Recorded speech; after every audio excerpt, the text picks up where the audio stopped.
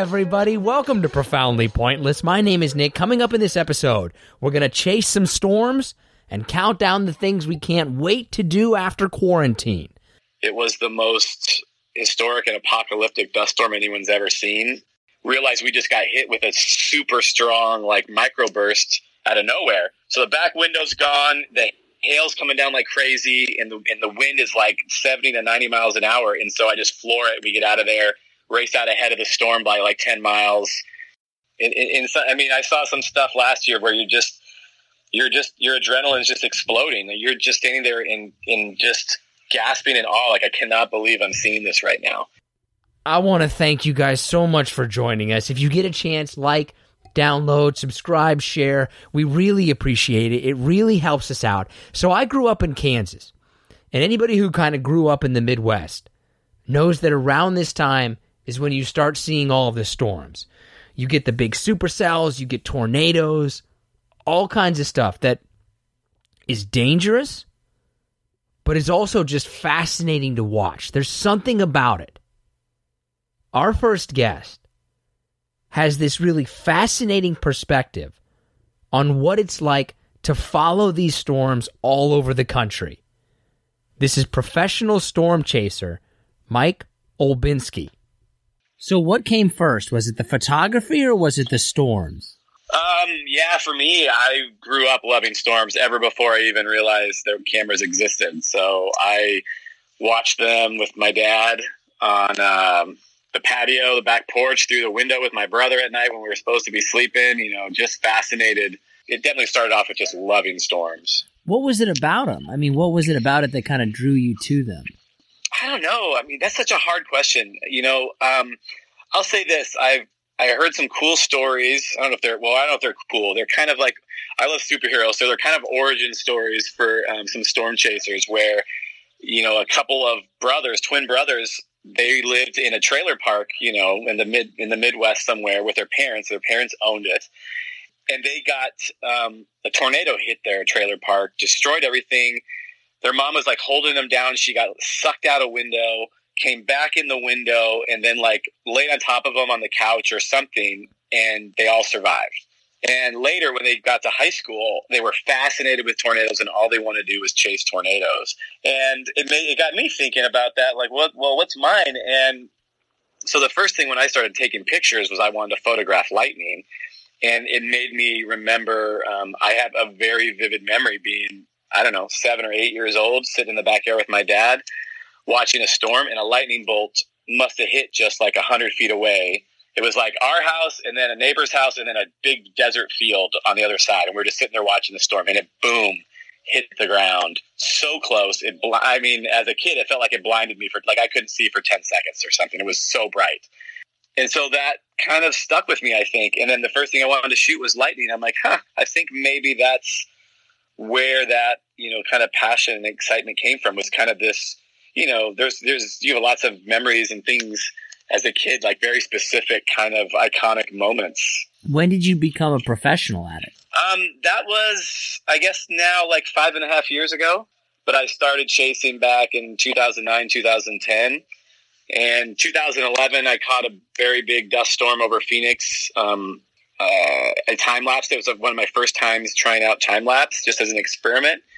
And it turned out to be a very lucky coincidence that I was learning that at the same time that this dust storm hit Phoenix, because it was the most historic and apocalyptic dust storm anyone's ever seen here in the States, much less Arizona. And, I rushed down to this parking garage I knew and set up my camera, and it looked like the cloud in Independence Day where a ship was about to emerge. I mean, it was unbelievable. And I just sat there I cannot believe I'm seeing this right now. And so, that was a big deal for me. It went viral, and I did all these interviews on TV and stuff, and it kind of set me on my path. Now, when you do it, are you just chasing storms in your backyard, so to speak, or are you going all over the country? No, I go all over.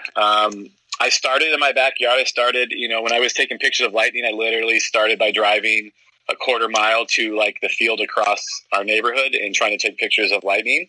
At the same time, I was watching the Storm Chasers show on Discovery Channel, which was incredibly educational, but it was also eye-opening to the fact that I had no idea that this world existed out there where people chase storms. And I know that I had seen Twister at before that at some point, but I was just like, oh, it's a movie, blah, blah, blah, and didn't really take it seriously until I started actually realizing people do this. So it kind of opened my eyes up to the fact that I don't have to sit by my house and hopefully catch lightning. I can drive out after it. I think 2011 or something was like one of my first, or 2010, I don't know, something. One of those was one of my first really good lightning years where I'm like, wow, now I'm catching stuff that I've been dreaming about catching.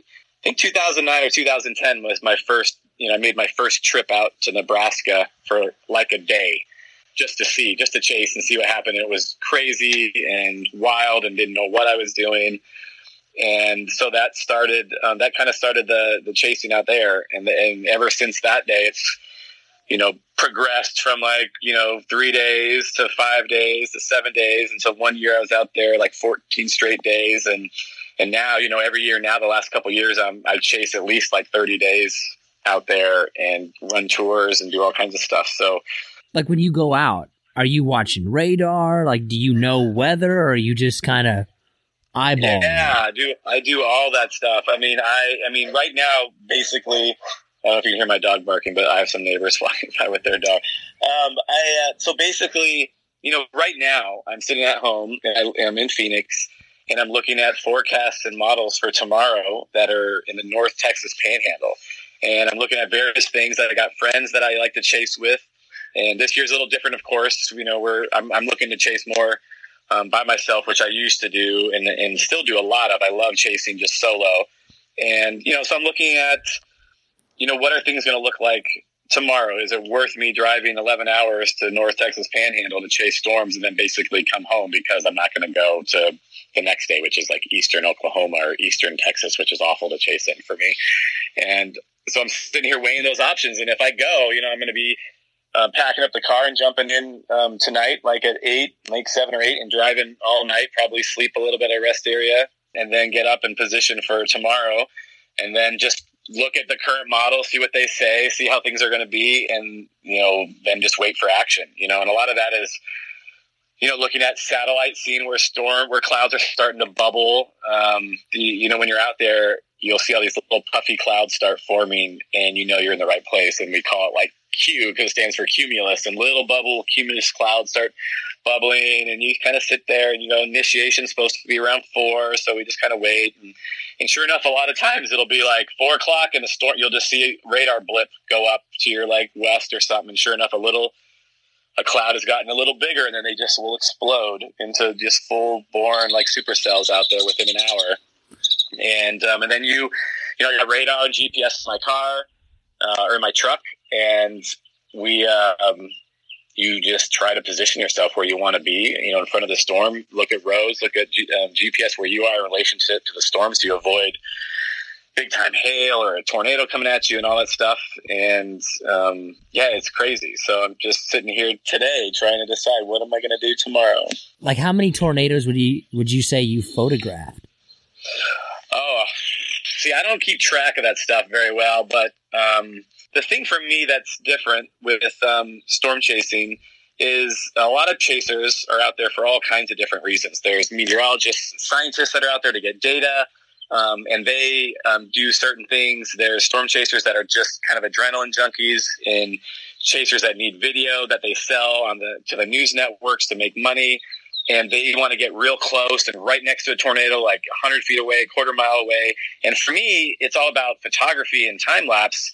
And I can't necessarily get as close as I want or could because there's going to be rain or there's going to be hail, and I can't set my cameras up in that because it's just not going to look good. So I'm constantly trying to find a place that's out of the rain where I can sit the longest and do these time lapses and photos. And so that sometimes will get me, screw me a little bit where I'm too far away to see something, or I race out ahead of a storm to be able to get in position to time lapse it for a while, and then the tornado drops while I'm driving or something, repositioning.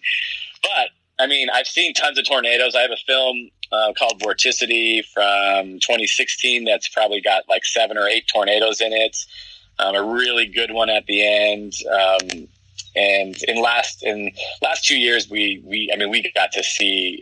I run tours where people fly in from all over the world, and I take them chasing. And I have a really good friend from Kuwait, this girl named Sarah, and she flew out, landed in Denver at like 10 p.m. Another friend of mine drove her out to Kansas. She met up with us, and we chased a supercell, and then we get way ahead of it, and we pull up to like a field, and we're watching a storm. We think we're way ahead, so we get structure, and then we just slowly watch a tornado drop. Basically like 4 or 5 miles away, drops, nice cone tornado, gets wrapped in rain, and then all of a sudden a big wide wedge tornado comes out of the rain and just goes right across our field of view and then disappears in the rain, and then it's done. And we just sat in one spot and saw the whole genesis, evolution, and like dissipation basically of a tornado.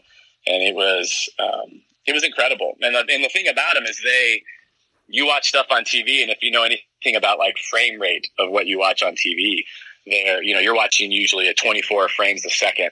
That's what movies are filmed in and TV shows and stuff. And so when you watch a tornado on TV, it looks just like, a TV show or a movie, but in person, it looks like high def, like 60 frames a second. The thing is just spinning so fast that it looks almost fake. The first really good one I saw, I was like, oh my gosh, it almost doesn't even look real to me. Like, how is that real? So, what would people be surprised by? Would they be surprised by like the noise, the wind, the power? What would they be surprised by? Man, that's a tough question. Because if you had never seen one in person, you don't really realize, I don't think, the speed at which they spin. And there can be sound, but there could also be the fact that I've watched tornadoes and just have birds chirping and a little bit of wind where we are. There's definitely going to be wind out there, but not loud and not, not anything like chaotic going where I am. Meanwhile, there's a tornado 2 miles away doing destruction. And so it's kind of interesting and also just kind of how, for the most part, a compact of an area they affect. Like sometimes it can be real big. Like we just had a really bad tornado in Mississippi, I believe, that was 2.5 miles wide or something, and which is insane. I mean, that's just such a huge area and just destroyed so much and took lives and stuff. But for the most part, out on the Central Plains, they're usually not too big, quarter mile, half mile, maybe at the biggest. And they go by empty fields and don't always destroy structures and towns. They happen in the middle of nowhere a lot. So it's, they can be deadly and dangerous, and they can also just kind of happen and be beautiful to watch, and no one gets hurt. Have you ever gotten too close? I mean, what's kind of like the most dangerous situation you've been in? I don't think I've ever been too close to a tornado. I don't want to get killed by anything like that, so I'm very much like to be ahead of those things. But last year, it wasn't a tornado last year, but last year we were just chasing a regular, which seemed like just and when I say outflow dominant storm, it meant there was really no chance of a tornado happening. It was just a pretty storm, great structure in eastern Colorado, western Kansas, beautiful sunset, great striations in the sky. Like, it was wonderful chasing. It just kept coming at us. And we stop at a gas station because someone's got to go to the bathroom. There's other chasers there. And my friend Brett, he's in the bathroom. He comes out, and we're kind of waiting for him. And all of a sudden, all this like dust like picks up and just kind of explodes everywhere. And we're like, whoa, that was really cool. Like, man, that was a strong gust of wind. And then hail started falling. And we're like, okay, well, it's getting dark anyway. Let's see how big the hail gets, because that's always fun if it's golf balls or whatever. So we had close to golf balls falling, and Brett got in the car, and I'm like looking around the ground, like looking at the hail to see how big they get. And next thing we know, like I'm like, this gust of air hits me in the back of the head. And I had another buddy, Brad from Australia, in the back seat of my 4Runner, and I turned around and I'm like, dude, close the window. And then I looked back, and the back window's gone. Like, it just exploded all over the back of the car and pieces on Brad, and realized we just got hit with a super strong, like, microburst out of nowhere. So the back window's gone, the hail's coming down like crazy, and the wind is like 70 to 90 miles an hour. And so I just floor it. We get out of there, race out ahead of the storm by like 10 miles. For the most part, I definitely try to stay ahead of that stuff. And I probably get a little more scared than the actual danger I'm in, just because I try to play it really safe and I don't want to do anything stupid. Some of your work was in Thor? Yeah, well, that's half the reason I want to go tomorrow. Is these storms are going like right across this area of North Texas Panhandle, where this town called Booker, Texas, is located. And in 2013, the first supercell that I ever saw in person was this supercell, and it was just north of Booker. And it was the most stunning, beautiful thing I'd ever seen. And it was, it got better and better. And at this one spot, we're shooting it, and we've got looked like a dead harvested cornfield in front of us. So just like stalks about 6 inches off the ground, a foot sticking up in the air, brown. And the sun is going down, so the cloud and the sky itself are all orange. It just looked like the end of the world. And this thing is spinning, and it's pulling up dust from the ground. It was incredible. So I'm doing time lapse the whole time, losing my mind. And then a week later, I put it into a short video with some music, and it went insanely viral. It got like almost 2 million views in about 3 months on Vimeo, and it ended up being like Vimeo's #1 video for 2013, and which I had no clue about until someone told me later. And so that has been so the clips from that have been licensed for so many things, and I still license it all the time. But Marvel emailed about it and wanted to use it for Thor 2, and I had no idea how they were going to do it. They really were. I was expecting like, oh my God, I'm going to get 30, 40, 50 grand for this and pay off my student loans. And then they came to me with like $1,000 offer for this. And I'm like, what? And I'm like, wait. And for me, I'm like, you know what? I freaking die over superhero movies. This is fantastic. I talked them up. I think I got $4,000 or $5,000 for it. If I had known how they were going to use it and been a little smarter about asking, can you tell me where it is? Can you show me the scene it's in and all this stuff? Then I would have been like, whoa, wait a second. That's critical, So they took the clip, and there's a very key moment in the film where Loki gets like stabbed, and it's very traumatic. There's very like intense music. I think it's almost kind of like the climax of the movie, sort of. And so there's like a big panning shot of the ground where Thor is cradling Loki, Natalie Portman standing there. And there's like the whole top half of the screen is my time lapse spinning over this mountain with dust getting picked up everywhere. And they, of course, edit it for the color and all that stuff. And I'm like, oh my God, it took up like the top half of the screen in one of the most pivotal scenes in the whole movie. So, but I didn't care about the money at the time. I mean, there's a lot of, if anyone out there or you know anything about photographers, a lot of them like to complain all the time because usually people will ask us, hey, can I use that for free? I will give you credit. You'll be really good exposure for you. And exposure is basically like a curse word. Like it makes us cringe if we even hear the word exposure, which is sad because cameras, you talk about exposure and aperture and stuff all the time. But in the context of how people use the word, it's going to be great exposure for you. It's horrible to say to a photographer. But getting my footage in that movie, my name is in the credits, and the bragging rights from that and the amount of like people that have been impressed by that, I would say the exposure for that has been really, really worth it. Like getting my footage on like nightly news and things like that, where my name's on there, that does nothing. Like it's not like my website goes crazy. Like that kind of exposure is like zilch.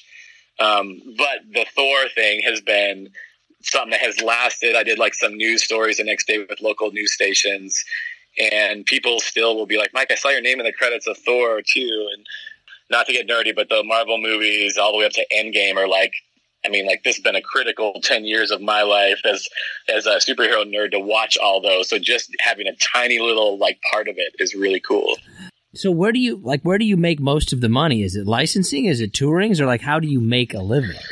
Well, so everything for me, since many years ago has been like trying to have diversity. And so that's why, I'm like, hey, the weddings will be a critical part of this. So that's good money. And so, for a while there, I was shooting weddings all the time, but I've now limited it to basically like October through April is the only time I shoot weddings. I don't shoot, from May onward to August because I chase that whole time. And I don't want anything to stop me from chasing because I've missed stuff when I'm shooting a wedding and there's an amazing tornado in Colorado happening and I just can't believe I'm not there. So the weddings are one side of the business. Then licensing has gotten kind of, I guess, grown steadily over the years. I also work with a company called Film Supply, and they license my work on their website. I do a lot of stuff on my own. I mean, last year was a really big year. I had stuff in a Netflix show that had, it's called Chambers with Uma Thurman. I had stuff in the Seven Worlds that just came out from BBC, which was huge. There was Hostile Planet from National Geographic that came out, and I had stuff in that. So that kind of, a lot of this footage, it's easier for them to license it than to, pay filmmakers to go out and expenses and all that kind of stuff to have them shoot it. And so that's been really big. And then, I do the tours where we take people along. And last year I took more people than I was going to this year. Now this year is really, I don't know what's going to happen if I'm taking anybody. It might just be one person. Last year we were guiding Nat Geo around for some stuff where they just wanted to get some footage. Those filmmakers that were with me that I talked about with the blown out window, they were filming for a client just to get some B-roll storm footage. This year I was supposed to have another one for a video game producer that was making a video game, and they wanted some cool skies, like real skies. And unfortunately that has been canceled too because of the COVID stuff, 19 stuff. Are you ready for the harder / listener submitted questions? Oh, yeah, I saw one of them on Twitter, so let's go. We'll start with that one. How realistic is the movie Twister?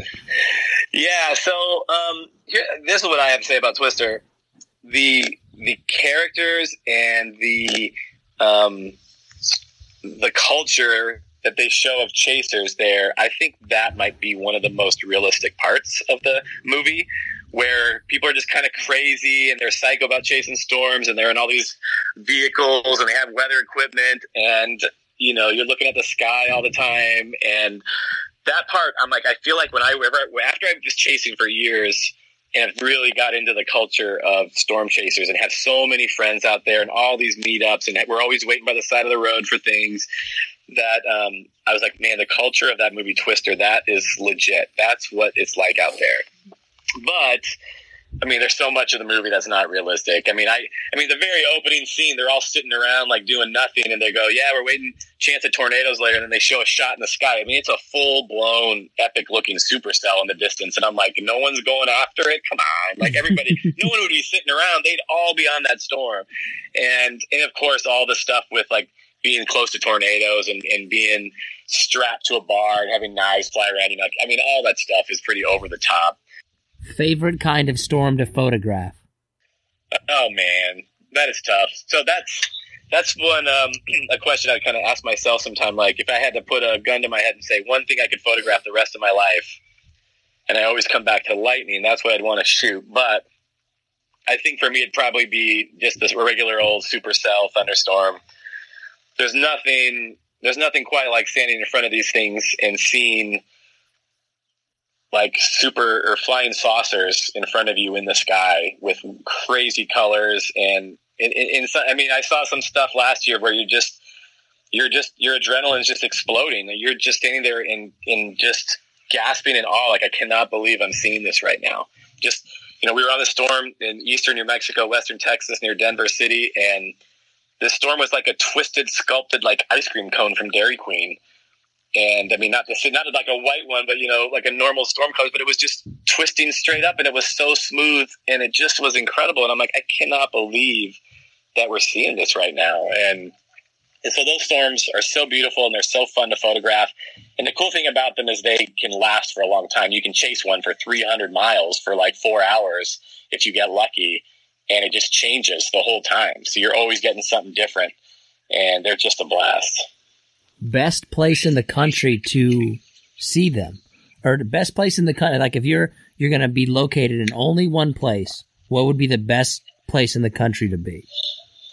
I would probably say Denver, because eastern Colorado and even storms come out of Denver. Just there's the Rocky Mountains right there, west side of Denver, and storms will come off the Rockies and kind of form right there, west side of the town, east side of the Rockies, and they can immediately turn into supercells right on the other side of town, or even over town sometimes. And I think if I had to pick one place, I would just pick Colorado and probably live in Denver. This is, I think, more of a little bit of a technical question, but what kind of equipment are you using? I shoot, at least for me, I shoot everything on Canon DSLRs for the most part for my time-lapse stuff. I use these 50 megapixel 5DSRs for time-lapse because they're really an incredible amount of pixels. For 50 megapixels, I'm shooting over 8K resolution footage when you turn it into video. And so my time-lapse clips are really large and they're really sharp and they got lots of detail in them, and they're really good for licensing because I can license for 4K any day, and then other bigger projects like even IMAX they're good enough for because it's about 8.5K resolution. So that's what I shoot time-lapse, and I use a Sony A7R III right now for doing stills at the same time because I'm a little crazy out there. I'll have two cameras doing time-lapse at the same time and I have a third camera that has a lightning sensor on there called the Lightning Trigger 4, and that actually will sense a flash of lightning happening, like simultaneously fire the shutter of the camera to take a picture of it. It's really helpful for daytime stuff when you can't do like a long exposure on your camera where you can kind of keep the shutter open for a while. Sometimes you can only, it's daytime and you can only have a shutter of like a half a second or something. And so the Lightning Trigger really helps to do that. So that camera will be set up there. I might use that one to like just run around and do other compositions with it. You do shots of me with the truck or the tour guests that are with me. And then I use Manfrotto tripods, and I've got a Surface Pro with radar in there, and Verizon and AT&T hotspots for data, and I forget half the crap I have, but that's mainly what I use. And I use a lot of Canon lenses, of course, and then also some Sigma art lenses are really, really good. That's pretty much all the questions I have, man. What's coming up next for you? Well, for me, like I said, I'm trying to decide if I'm going out tomorrow. If I don't go out tomorrow, I'm probably going to be waiting a week or two. But storm season's about to kick in, so this is when everything gets going for me. I want to thank Mike so much for joining us. If you want to connect with him, we have linked to him on our social media accounts. We're Profoundly Pointless on Facebook, Twitter, and Instagram. And we've also included his information in the RSS feed that's on this podcast. You've probably seen some of his images before, right? Like if you Google some of these storm chaser photos, that's him who did that. Okay, now let's go ahead and give John Shull a call. Hello. So do you want to share any news or not? What news would I want to share with you? I don't know. You tell me. That I am now a father of two instead of one girls? So first off, congratulations. Second off, I have two questions for you about this. Okay, then bring them. Number one, how would you feel if my boys, because I have two boys, you have two girls, if my boys enter into a relationship with one of your girls? I hope I never have to think about that, ever. My first reaction would be anger, I think. Just out of the billions of men on the planet, you have to wind up with, or be interested in one of Nick's sons. Let me put it out this way. It's not that it's your two sons. Like, it's not them. It's the fact that it's your kids. So it's not them. It's all because of you. So it's more about me, really, than it is my sons. I understand what you're saying. That. How would you feel, though, if I encourage them and, just try to make it my mission so that one of my boys hooks up with one of your daughters? Well, I guess a hookup would be a lot different than a relationship. Listen, hookups happen. Though I don't want to really think about that at this point. Okay, so here's your options. And rank them in order of what you would most want to what you would least want. 1, one of my boys has a one-night stand with your daughter. 2, long-term relationship, but it ends. 3, marriage. Well, I can tell you that my least favorite of all of that would be a long-term relationship that ends in a heartbreak or something like that. I don't think any parent wants that for their kid. Then I'm probably going to have to go marriage as number 2, and then a hookup as number 1, because, a hookup is like the easiest thing just to say, oh, well, it happened. It's a life experience. We'll move on. I'm never going to talk to that person again.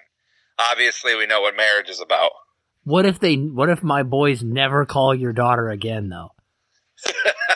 I mean, I guess if my daughter or daughters came to me with that and said, "Hey, so and so never called me back," I would go, "Well, you know who their father is, right?" Yeah. God, then he can track us down, and then I'm on the hook for him. He's supposed to be one of my good friends. He still doesn't care about my feelings. What do you think his sons are going to be like?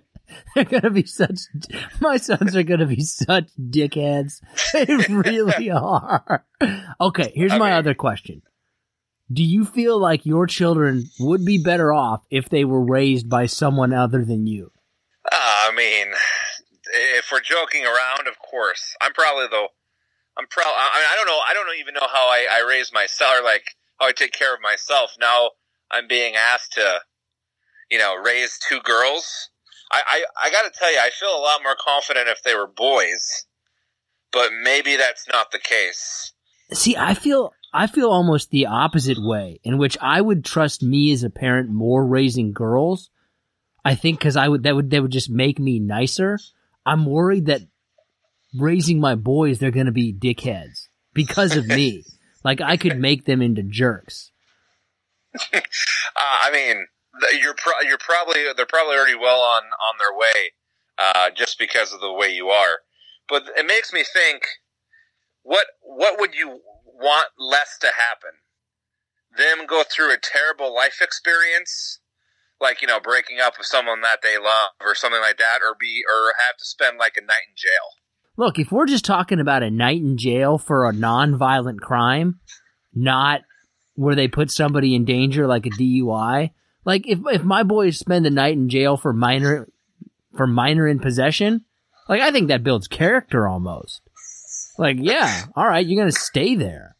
Purple pig, baby, here we go. Purple pig. Look, I can tell you, as a man who's been in jail, it's not that bad, if you're just there for it, especially when all of your friends are there with you. Not that we're encouraging people to go to jail, but if you're just there for like a minor in possession, I love how you have to put the disclaimer. Like that's where we're at on this podcast. You have to put up the disclaimer. We're not encouraging you to go to jail. Look, my grandpappy used to say he doesn't trust any man who hasn't been punched in the face. I mean, it's kind of like, I don't know where I learned this, but like I believe you should always fight your best friend or have some kind of true altercation with them. Yeah, you've got to have like at least one good one. Or have your finger broke playing basketball. I feel like that's equivalent. Well, get a better crossover and you wouldn't have these problems. Are you ready for your segment? Who knows how prepared you are. I mean, you didn't have to do anything. You could have been watching your wife give birth and working on this, so I don't really want any excuses, to be honest. Yeah, of course I'm ready. I was doing this while she was, like you just said, in labor. She was not very happy with me, but when I told her to push harder, it's not that hard, and she didn't really appreciate that. No. All right, we're gonna give some shout outs here. Some of these names you might recognize, but they're constant listeners and posters and things like that. So check us out: Instagram, Facebook, Twitter. You know where we're at. We'll start with Dante, Mike, Renee, Wes, Roger, Roop. Give a shout out to Izzy, Justina, Nick. Probably one of my personal favorites, Pos for Donut. David, Chef Mike, Susan, Gwen, and Corey. Appreciate everyone. Not only them, but everyone who checks us out every week, likes, subscribes, basically hates on me for anything I say. It's fair enough. So with that, let's get your thoughts on some questions here. Quick question. When somebody criticizes you, are you generally surprised or you kind of expect it? In terms of this podcast or just in general? Well, I guess both, really. In general, not so much. With this podcast, there seems to be a couple of listeners who I won't throw under the bus, but they seem to criticize everything I say, or especially our top fives, and they agree with you. And some of them, I'm just, some of the comments, I just don't even want to respond because I think, as you know, sometimes you send me messages just because you don't want me to respond because you know I'm stewing, right? No, not really. I don't do that at all. Oh, of course you don't. Well, sometimes I read these comments and like I start to type like a response back. And I'm like, no, I probably shouldn't because that's going to be a dick move. Look, I don't think that any of those comments have been insulting whatsoever. I think I know some of the ones you're talking about. I mean, they just disagree with you. And if you can't handle other people's opinions, then I don't know how you're going to handle raising children. You can get a backbone on you. I have a backbone. It's just some of the topics that we discuss I'm passionate about, and you throw out some of these crazy ideas, and people are like, "Oh, that's great," and then I give my opinion, and they're like, "Oh, well, that's terrible." Blah blah blah. You're an easier guy to make fun of for being wrong. Like if you and I both had said the same thing to the same person, you're easier to criticize for being wrong. They may disagree with me, but they wouldn't criticize me to my face. I'm going to get criticized behind my back. Well, I mean, that's obvious. You got a much meaner right hook than I do. I'm left-handed, too, which is right hook hospital, left hook cemetery. Your grandpappy tell you that one, too? Yeah, when he hit me with a left hook. Are you ready for the next thing, whatever that is? Let's do it. I'm going to start off with one that I just thought about while my wife was in labor, and I've actually experienced the second part. So, would you rather go through labor or pass a kidney stone? I've heard kidney stone is one of the worst things that's out there. But here's the thing. I'm not going to go ahead and set myself up by saying anything other than I would rather pass a kidney stone than go into labor. So I've passed 3 kidney stones so far in my life. Shout out to Mountain Dew, baby. Mountain Dew. Well, I'm surprised you remember. They don't give you an epidural. If you decide, you can get an epidural. Like that's part of it. We can include that in the question. If I'm getting an epidural in labor, I think I would rather go through labor than pass a kidney stone. What's your email address so every single female member of the population can email you and tell you you're stupid? Whatever. All they give you for a kidney stone is some painkillers, okay? You get shot up with an epidural, all you feel is pressure. That's what I hear anyways. How many feet down did you dig in that hole? Are you all the way at 6 feet, or did you get to like 5.5 before you bailed out? I think I'm deeper than 6. I think there's been multiple people helping shovel shit on me for years. Now I'm just adding to it. Either that or it's the constant drinking and fast food. I'm not really sure. Probably a mix. Apple, orange, or cranberry juice? Which one are you picking? Orange. Cranberry juice is shit. I mean, of course we disagree. I actually think I'd pick cranberry out of those 3. You're just gonna sit there and drink cranberry juice? That's fucking ridiculous. I have, and I would. I like it. Cranberry juice is good. It's a diuretic. It's fantastic. It's tart and it's disgusting. It's one of those things that after you have that, you're like, wow, I really need something else to chase that gross flavor out of my mouth. I really wanted to make some kind of nasty, sick joke, but I couldn't think of anything really good, so I just awkwardly laughed. Okay, that's a good strategy. That's a good strategy. Hospital food or prison food? I've never been to prison. I've had some pretty good hospital food. Shout out to Tucson General, baby. Well, it must be a little different right now with the COVID because the hospital food that we were at, the hospital we were at, which I will not name, their food was, I don't know how you mess up noodles and pasta sauce, but they messed it up.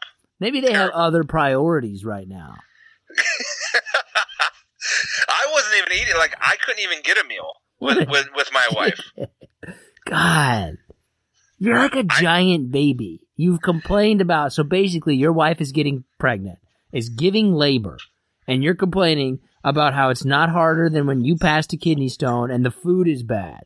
I really thought that this recording was going to have little or nothing to do with my second child being born, but I was completely wrong, obviously. Well, it's a momentous occasion. Maybe you should cherish it and enjoy the moment and not be worried about the hospital food.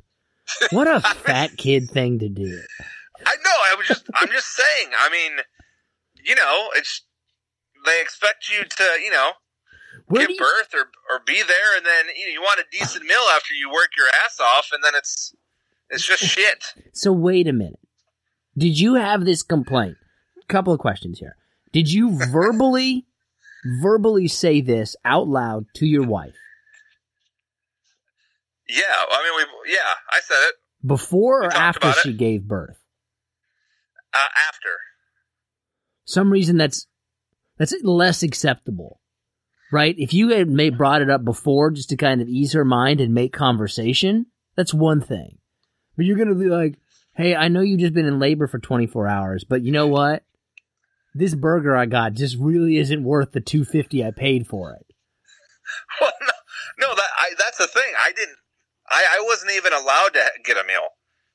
I'm just speaking from just saying what she had. What do you mean you weren't allowed to get a meal? Why weren't you allowed to get a meal? They weren't. They only have enough staff to prepare meals, I was told, for patients that are there. So you're complaining about something you didn't even eat? I tried it, so like I'm clearly able to complain about it. Wow. Did you bring snacks with you? No, but if we decide to have another child, I fucking will be. I'll be sitting in the corner eating Cheetos. You're goddamn right. That's right. Get your orange fingers in there. Help out a little bit. Why is the baby's head so orange? John was eating Cheetos.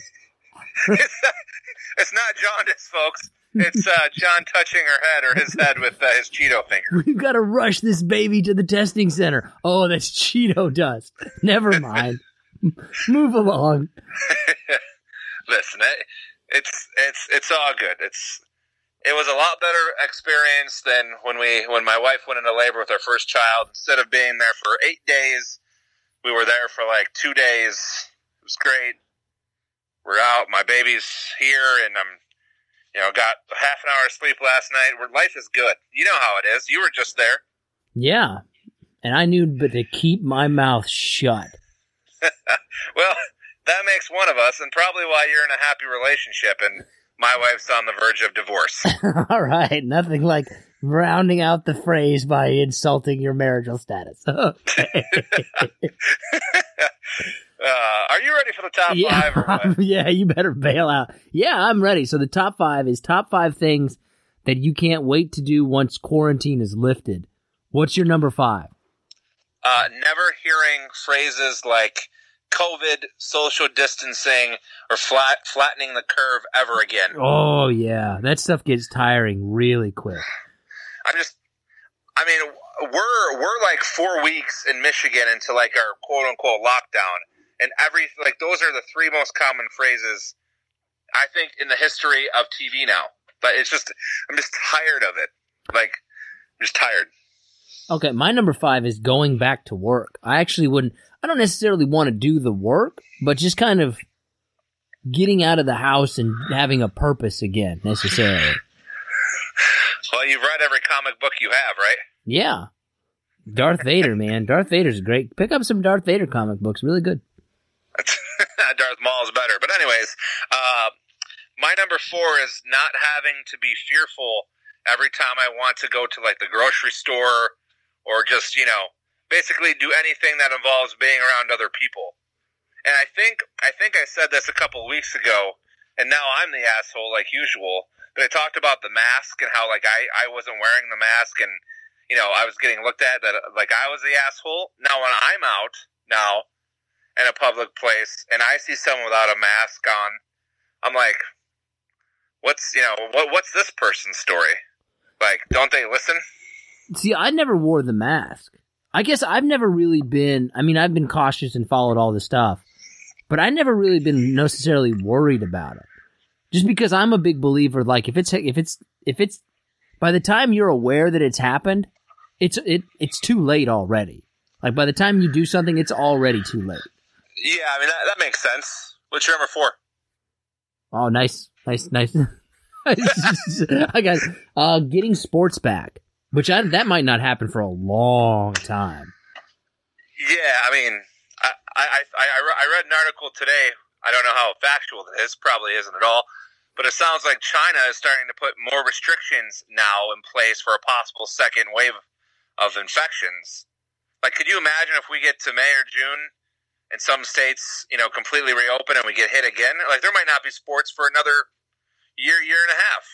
We've talked to infectious disease specialists on this podcast. Thanks for listening. If anybody wants to check it out, her name is Stephanie Strathy. I believe it was like episode way to get her name right in the Mr. 80s. Interviewer. Now she's got she spells it a little bit differently, and it throws me off. It's Stephanie with 2 F's as opposed to Stephanie. It's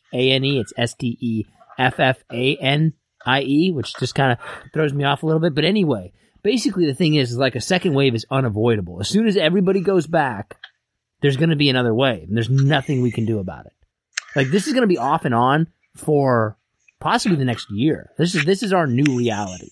Yeah, I'll talk more about the sports in a few minutes. I obviously have it on my list. It's a little higher. So, my number 3 is I just put nothing. Like, I'll be happy just to be able to relax and maybe not do anything, for a half a day or something. Like, just not have to worry.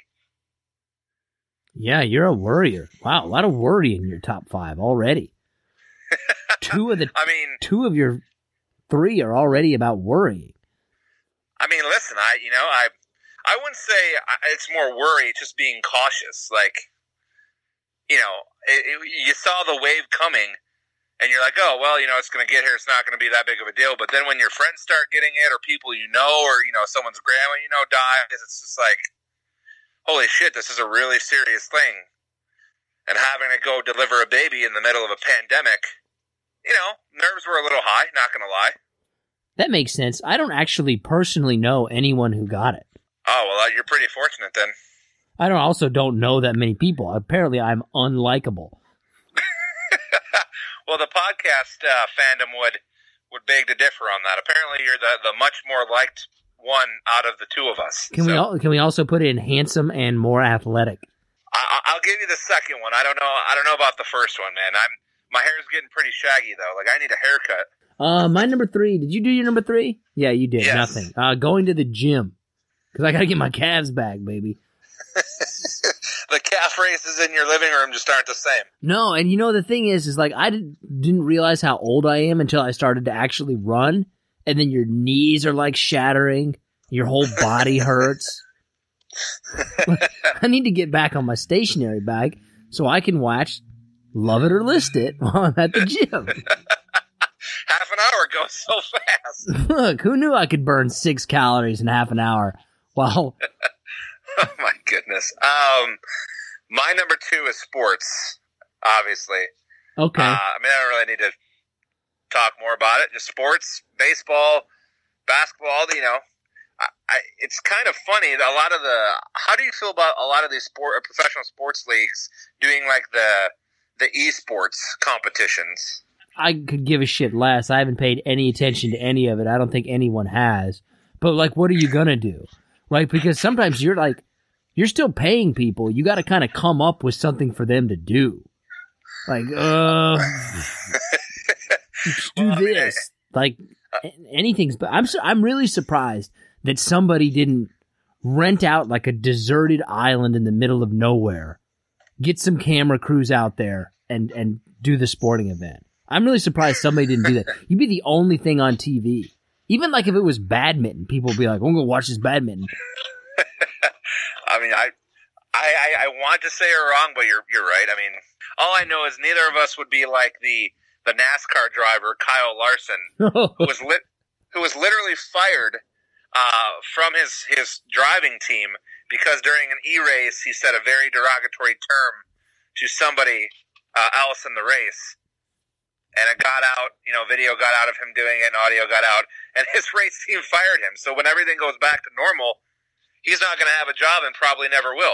At least in NASCAR again. No, I mean, when you're talking about racial slurs, when you're dropping that one which starts with an N, that's probably the worst one. Like, you might be able to get away with some other ones. Like, if you're a white guy and you said cracker, you could probably get away with that. You might get a little leeway on some others. But you're not coming back from that.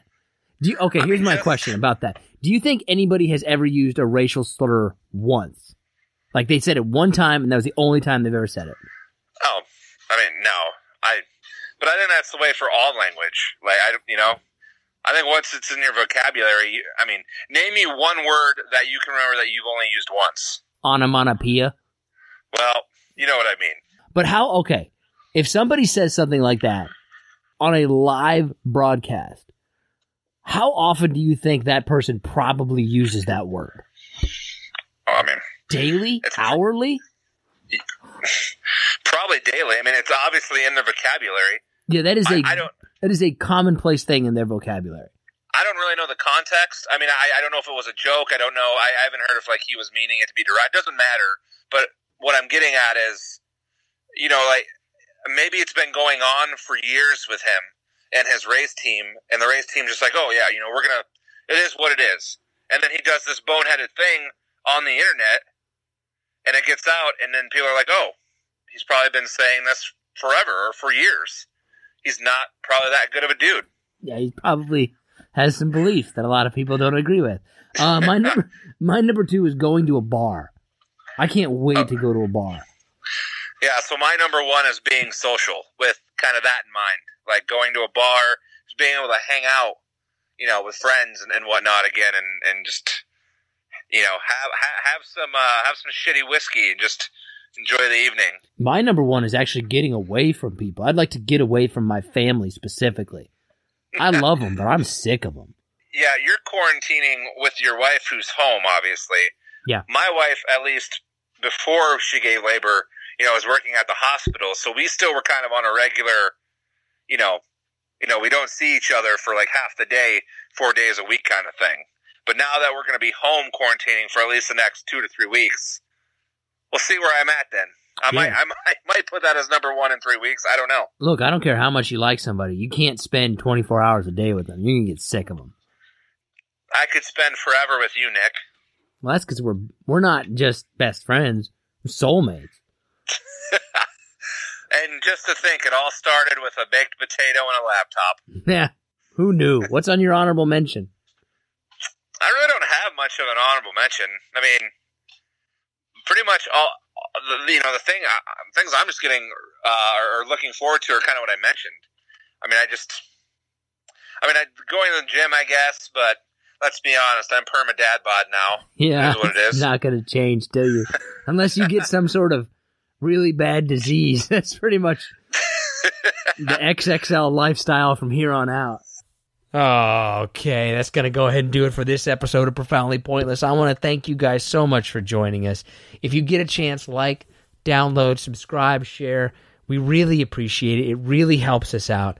Love hearing from you guys. Love hearing you criticize John about all the bad choices that he makes.